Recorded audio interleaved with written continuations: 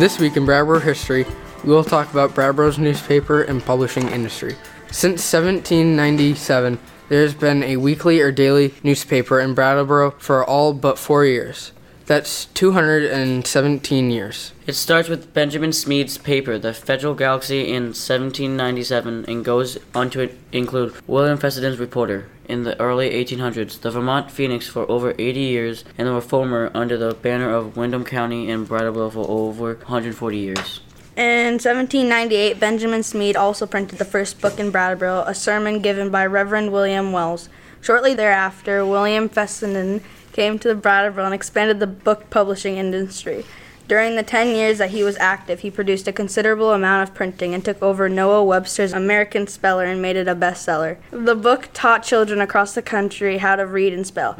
Fessenden also built a paper mill near the convergence of Whetstone Brook and the Connecticut River to supply his own presses. John Holbrook, a banker and merchant, took over Fessenden's business after his sudden death and produced an illustrated Bible, which also became a bestseller for many years. Following the Civil War, Brattleboro emerged as a center of magazine publishing. George Crowell created a magazine called The Household that was the good housekeeping of its day. The magazine had a national circulation and was the most popular women's publication in America. In 1903, the Vermont Printing Company was created by Ephraim Crane. The Vermont Printing Company developed in one of the leading general printing houses in New England. In 1931, the company began the Stephen Day Press, which focused on publishing books specifically about New England. In 1910, E.L. Hildreth took over the Leonard Printing Company and incorporated his own business. The E.L. Hildreth Company operated in the area known as the Harmony Parking Lot and produced some of the finest book printing in the United States. Annually, the company made the list of the 50 best books of the year and was long associated with the Yale University Press.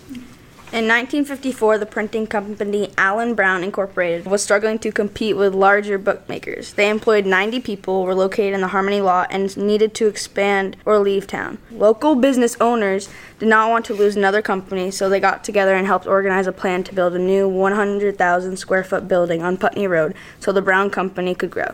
The new building on Putney Road would become known as the Book Press and would more than double the size of the Brown bookmaking business. Within 10 years, the Book Press was producing over 20 million books a year and employing 900 people. This month, the Brooks Memorial Library has a display of Brattleboro's printing and publishing history covering the years 1900 to 1970. If you would like to learn more about this vital Brattleboro industry, please visit the library. We'd like to thank Talon, Paige, Jaden, Dayton, and Logan for... Thank you for listening to the Brattleboro Historical Society podcast. We hope you have enjoyed the program.